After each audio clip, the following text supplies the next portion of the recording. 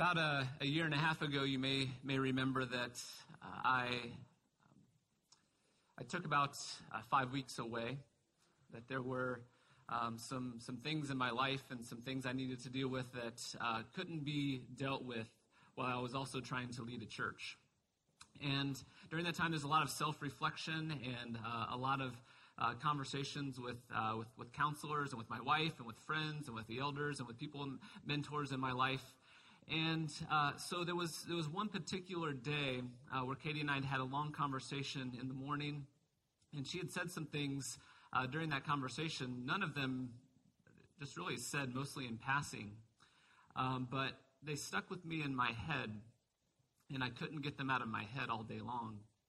And I remember mowing the lawn that day, and in a moment, God very painfully and also very graciously revealing to me some of the inner motivations of my heart that I was not really aware of before. That underneath the things that I tell other people about what are important to me, underneath the things that are important to me, there were some motivations there that were so... It's not that they were so evil, it's just that they were so small and petty and meaningless. That were really the things that were driving me. And so I'm learning to die to those things. I'm learning how to die.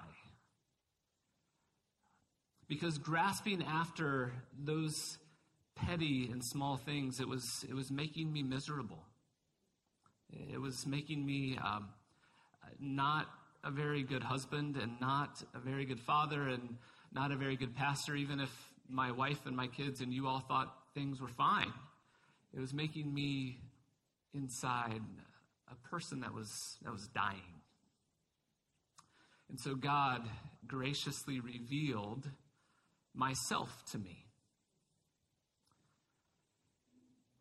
And so I'm learning to die to those things so that I can receive the real and abundant life that comes through following Jesus. Matthew chapter 16 is where we're at today. And this is such an important chapter in the Gospel of Matthew. In this chapter, we read about this conversation between Peter and Jesus, where in one moment, Peter is this shining example of what it means to be a disciple. And the very next moment, Peter is literally a tool in the hands of Satan against Jesus. And there's this shift in this chapter, just as we're going through the Gospel of Matthew, that you need to be aware of, that where Jesus begins to draw all of our attention to the cross. Jesus has been teaching and healing people. There's been some resistance and some trouble along the way from people who were against Jesus. But really in this chapter, Jesus reveals to his disciples what he's really here for. And so towards the end of this chapter, Matthew tells us that from that time on, from this moment on, after Peter and Jesus have this exchange, that from that time on, Jesus began to explain to his disciples that he had to go to Jerusalem to suffer and to be killed. And really from this point on in Matthew, Jesus is on a slow but very sure march to his execution on the cross. And this revelation to his disciples is really hard for them to swallow. And if we are willing to listen to Jesus and hear what he has to say to us about what that means for us, it's really hard for us to swallow as well. Because Jesus says that if we want to follow him, then we are going to have to learn to die. Father, I pray that you would reveal to us the challenging but very, very good news of this message today. And ask that you would reveal it to us by your Spirit as we look at your word. In Christ's name, amen. We've been looking at Matthew as a manual for discipleship, a guide to following Jesus. What does following Jesus mean? What does it look like? How do we do it? And in this chapter, there are two groups of people who misunderstand who Jesus is and what Jesus is all about. The first is the Pharisees and the teachers of the law, and the second is the disciples, represented by Peter. And these misunderstandings, if we will let them, they really hold up a mirror to our own self and the ways that we may also misunderstand who Jesus is and what it means for him to be King and Messiah. So I want to begin by reading Matthew chapter 16. I'm going to read verses 1 through 4. It says this: "The Pharisees and the Sadducees came to Jesus and tested him by asking him to show them a sign from heaven. He replied, 'When evening comes, you say, it will be fair weather, for the sky is red, and in the morning, today it will be stormy, for the sky is red and overcast. You know how to interpret the appearance of the sky, but you cannot interpret the signs of the times. A wicked and adulterous generation looks for a miraculous sign, but none will be given it except the sign of Jonah.' And Jesus then left them and went away." So the smartest and most sophisticated teachers and leaders of Israel come to Jesus and they ask him for a sign from heaven. "Jesus, if you are who you say that you are, give us a sign from heaven and then we'll believe you." What are the Pharisees asking Jesus for here? They're asking for proof. And they're asking Jesus to give them proof for who he is by doing something spectacular. They want him to do something amazing at their word, at their request, and in their time right then to prove who he is. Maybe they were thinking that he would do something like Elijah did. You remember that story with Elijah and the prophets of Baal? They're there, and Elijah calls down fire from heaven. I mean, who wouldn't want to see that? And who wouldn't believe that Jesus was who he says he was if he could do that on command? So Jesus, do something like that, and we'll believe you are who you say you are. And Jesus refuses to play that game. He's not concerned about giving them proof. There's this verse in the Gospel of John that says that after Jesus did some miraculous signs, it says that people believed in him. But John tells us that Jesus didn't entrust himself to them because he knew it was in a person. He knew that people, even if they see miraculous signs, if they don't have faith, if they don't want to believe, a miraculous sign isn't going to convince them. And so Jesus says, if you want a sign, here's what you get. You get the sign of Jonah. Remember Bill Engvall and the comedian? No, here's your sign. Okay, that's the sign that he gives them, is the sign of Jonah. What's that about? This is actually the second time in the Gospel of Matthew where Jesus says this to a group of people. The first is in Matthew chapter 12, verses 38 through 41. And it says, "Some of the Pharisees and the teachers of the law said to him, 'Teacher, we want to see a sign from you.'" Basically the same conversation. And he answered, "A wicked and adulterous generation asks for a sign, but none will be given it except the sign of the prophet Jonah." And I'm taking you here in Matthew 12 because he expands on what the sign of Jonah is. He says, "For as Jonah was 3 days and 3 nights in the belly of a huge fish, so the Son of Man will be 3 days and 3 nights in the heart of the earth. The men of Nineveh will stand up at the judgment with this generation and condemn it, for they repented at the preaching of Jonah, and now something greater than Jonah is here." What's the sign of Jonah that the Pharisees will receive? Well, in the story of Jonah, he gets swallowed by this huge fish. Jonah goes through a death. He enters into a tomb, and in that tomb he cries out to God, and he says, "From the depths of the grave I called for help. To the roots of the mountains I sank down. The earth beneath trapped me, but you brought me up from the pit." And then Jonah is spit up onto the land, and God delivers Jonah from this grave. And Jonah goes and he preaches this 5-word sermon to these people that he hates, and they all repent and they believe, and Jonah gets mad about it. And Jesus says that this is the sign that they're going to receive. Jesus tells the Pharisees that he will be swallowed up in death for 3 days, and God will deliver him and bring life to a group of people that they hate. You want a sign? This is the sign you get. The sign of Jonah. We can be quite like the Pharisees when it comes to following Jesus. All of us want Jesus to prove himself to us. We all have this, even as followers of Jesus, we have this resistance in our hearts to fully commit ourselves to him. In our hearts, we're always a little bit suspicious. And so, if, for example, we're going through some sort of difficult trial in our life, we're tempted to ask Jesus to prove himself, to come through for us in some way. We put him on trial so that we can reserve the right, if he doesn't come through for us in the way that we want, that we don't need to be fully committed to him anymore, unless he does what we ask of him, unless he does something spectacular for us. And Jesus doesn't play that game with the Pharisees, and he doesn't play that game with us. Because following Jesus, discipleship is believing that Jesus was swallowed up in death for you, and that's all the sign that you need. Discipleship is allegiance to the one that God sent to come and to die.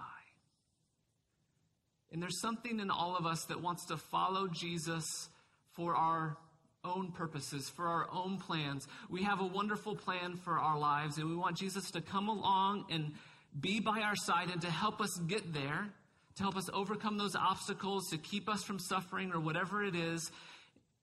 And when we ask him to meet us on our terms, when we want him to do that thing, we are asking him to follow us rather than us committing ourselves to follow him no matter what. Whether he leads us beside still waters or whether we go through the valley of the shadow of death, discipleship is committing ourselves fully to this one that God sent to be swallowed up in death for us. And when we put Jesus on trial in this way, what we're telling him is that what he already did isn't enough for us. The sign that he already gave to us isn't enough for us.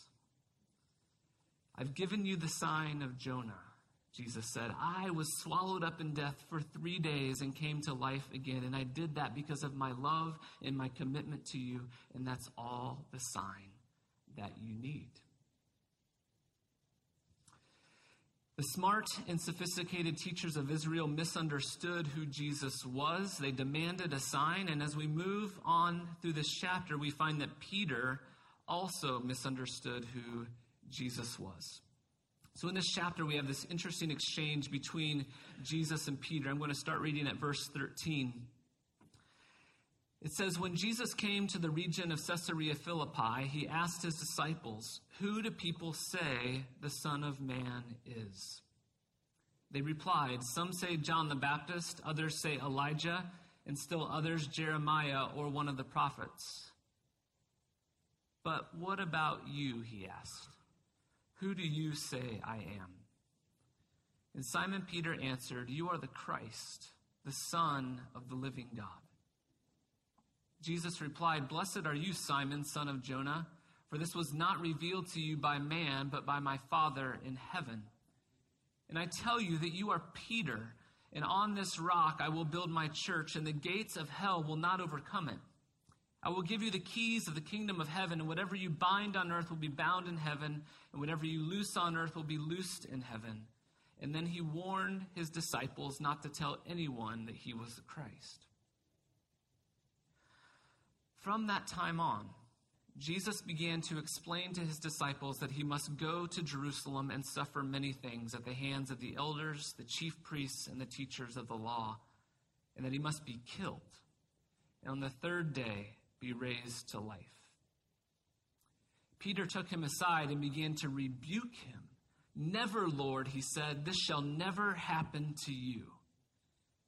Jesus turned and said to Peter, "Get behind me, Satan. You are a stumbling block to me. You do not have in mind the things of God, but the things of men." Peter makes this true and accurate confession about who Jesus is. Jesus says, "Who do you say I am?" The people say, "I'm Jeremiah, one of the prophets, but who do you say that I am?" And Peter says to him, "Jesus, you're more than a prophet. You're the Messiah. You're the anointed king. You are the one that the prophets promised was going to come. That's who you are, Jesus." And Jesus responds, and he commends Peter for this, and he says a couple things about this confession. He says that this is a message, Peter, that was given to you by the Heavenly Father. It was revealed to you. It wasn't something that man revealed to you. It wasn't something that you figured out for yourself. Understanding this confession, Jesus is the Christ, the Son of the living God, is not something that we are clever enough to figure out. It's not something that we can scientifically prove. It's not something that's understood because we've seen a sign in the sky. It's not something that comes from being convinced of it. It's a confession that comes as a gift of revelation from God. He also said that this message, Jesus is the Christ, the Messiah, the Son of the living God, that message comes with great authority. He says here that the gates of hell will not prevail against this message. The gates of hell will not prevail against this good news. Notice that this is not a statement about how strong of a defense the gospel is. This is a statement about the offensive, attacking, invasive power of this message. The image here is not that the church has these gates that because of the gospel will stand strong against the powers of hell. The image is that hell has gates and that the gospel will overcome those gates. In other words, the good news of the kingdom of God, the good news that Jesus is the King, the Son of God, the Savior of the world, that is a message that cannot be stopped. It will penetrate, it will overcome all of the lies and the messages and the ideologies and philosophies that Satan builds up against it. The good news will accomplish all of the purposes that God has for it. And so, friends, we can be bold and confident to proclaim this message, this confession. Jesus is the King, the Son of the living God. We can trust him. We can place our hope in him, and we can invite others to come and to do the same. And so Jesus commends Peter for this confession, but then Jesus begins to describe to the disciples what his kingship is going to look like. And that description is a real problem for Peter. Because Jesus says that his kingship is going to be characterized by suffering. He is the Messiah, the anointed King, the Son of the living God. And because of that, he says, he is going to suffer and be killed. And Peter and the disciples thinks that sounds like a pretty bad idea. And Peter, no doubt newly confident in this commendation that he's received from Jesus, pulls Jesus aside and rebukes him to his face and tells him he's wrong. Jesus, these things that you said are going to happen, they aren't going to happen to you. And Peter, this man who was the first of his disciples to proclaim the good news fully of who Jesus was, is now called Satan, the enemy, the adversary of Jesus. Peter got the confession right. He got the words right, but he still misunderstood what they meant. He misunderstood who Jesus was. Peter didn't think that the Messiah, the King, could suffer. When a king comes to rule, he doesn't suffer. He makes other people suffer, right? Especially the people I don't like. That's why I'm following you, Jesus. The king comes with a strong army. The king doesn't get crushed. The king crushes. So Jesus, you're the Messiah. You're the King. I've just told you that. You've confirmed it. These things that you say, they're not going to happen to you. The Messiah, if he's going to be the Messiah, is going to come and crush his enemies. He's going to build up an army. He's going to go to Jerusalem, and he's going to be a winner. I'm on your side because you're a winner. This is no doubt something of what Peter had in mind. The Messiah crushes his enemies. The Messiah is not crushed. But Jesus says that is exactly what the Messiah is going to do. He's going to be crushed, and he's going to die. And Peter cannot possibly understand why the Messiah would die. So Peter thinks he's doing Jesus a favor by setting him straight. And Jesus says that this idea, Peter, this idea that I don't have to suffer, it is an idea from Satan. Earlier in Jesus' ministry, he already overcame this temptation in the desert. Out in the wilderness, Satan came to Jesus and said, there's another way for you to rule. There's another way for you to be king. Just do things my way. Just follow me, Satan said to Jesus. Just do it my way, and you can have all of the kingdoms of the world. And Jesus resisted that temptation in the desert, and he resists it here from Peter. Because Jesus' kingship is not about gaining worldly power. The messiahship of Jesus, Jesus as king, is not about him grabbing earthly power and being enthroned and exalted high above all of us. His kingship is demonstrated as one who comes down into our suffering. His vocation, his calling from the Father is not to be a warlord, is not to be a political strongman. It's not to come and give good religious people everything that they think they need and they want. His vocation is to enter into the worst kind of suffering that human beings can experience, and to experience it and take it upon himself. The physical torture of the cross. The betrayal of one of his friends, and the rest of his friends totally abandoning him at the time when he needed it the most. The shame of the public, people who spat on him, people who jeered at him and put a crown of thorns and a robe on his back to mock him. The experience of rejection by his own heavenly Father that he experienced on the cross, that as he takes away and bears our sin, that there was a way in which Jesus experienced a separation from the Father. Jesus says to Peter the same thing that he said to the Pharisees. The sign of my kingship is the sign of Jonah, to be swallowed up in death. This is the kind of Messiah that we follow if we are followers of Jesus. In this story, Peter got the words right, and that was a great thing, but he didn't understand what the message meant. He got the confession of discipleship, but he did not understand the cost of discipleship.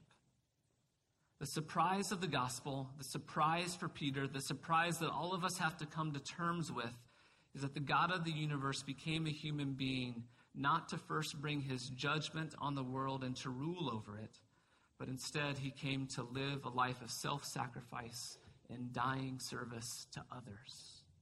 He came to wash our feet and to die for us. Which means that the surprising part about discipleship is that we're called to do the same thing. When Jesus set his face toward Jerusalem, he meant one thing. It meant his death. And so we too must set our face to be willing to die to ourselves. That is the call of discipleship, to deny ourselves, to take up our cross, and to follow him. Everyone wants a Savior, but we want a Savior on our own terms. We want a Savior who will give us what we want, a Savior who will take our dreams and our desires that we have for ourselves and to make them happen. There's so many things that we want, and the fact of the matter is we can actually gain a lot of those things that we want. If we work really hard, we can get some of them by ourselves, but we hope that this Savior Messiah will just fill in the gaps for those areas that we can't quite grasp everything that we want. Jesus says, if anyone wants to come after me, they have to deny themselves, take up their cross, and follow me. For whoever wants to save his life will lose it, but whoever loses his life for me will find it. And this is the cost of following Jesus. In order to save our lives, we must lose our lives. And there are a lot of people out there, a lot of people on TV, preachers selling books who tell us that Jesus wants nothing more than to make all of your dreams come true. To make you rich, to keep you from any and all suffering. And the very clear message of Scripture is that we as human beings, followers of Jesus, that we experience all. As followers of Jesus, we experience all of the same frustrations and hardships and disappointments of this life that people who are not followers of Jesus do. Father, we ask that you would redirect our attention to you and to your word right now. As followers of Jesus, we experience sickness. We experience the reality of death, of evil, of things that people do to us. We're susceptible to sin and to failure in our own life. And not only that, but what we're told throughout Jesus' ministry and then in the letters is that we also have an additional allotment of suffering that comes from following Jesus. From living in a world that is against this message.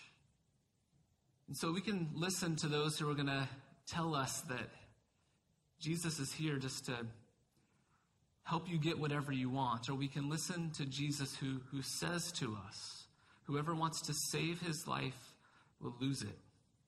But whoever loses his life for me will find it.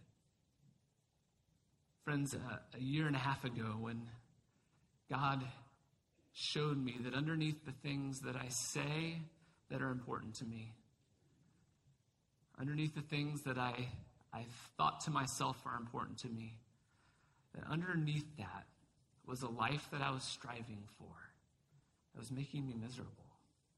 And I have to die to those things. What is it for you? What are the motivations and the desires underneath the things that you say? And underneath the things that you think you want or tell yourself that you want? What are the things that really motivate you to act in the way that you do? Is it having just a few more things? Is it gaining the approval and the admiration of other people? Is it being safe? Is it just wanting to have a good time? Is it wanting to be needed by other people?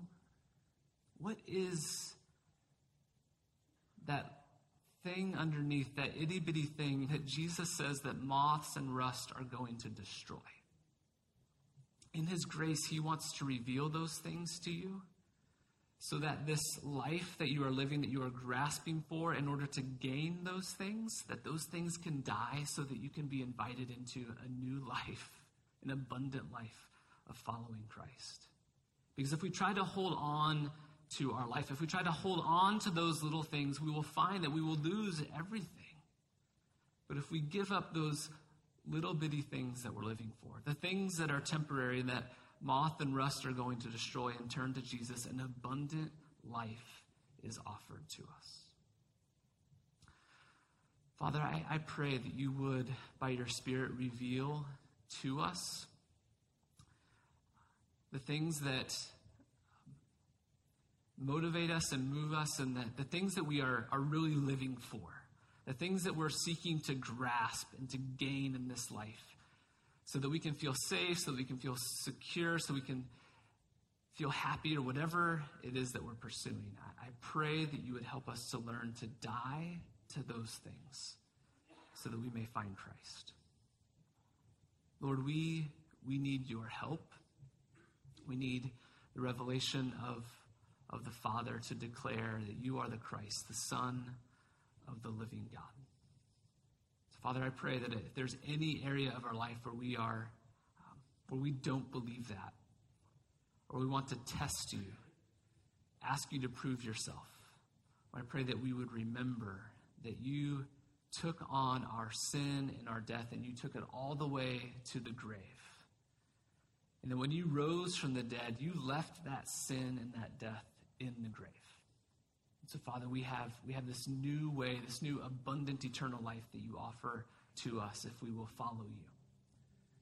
We ask that you would help us to do that. In Jesus' name, amen.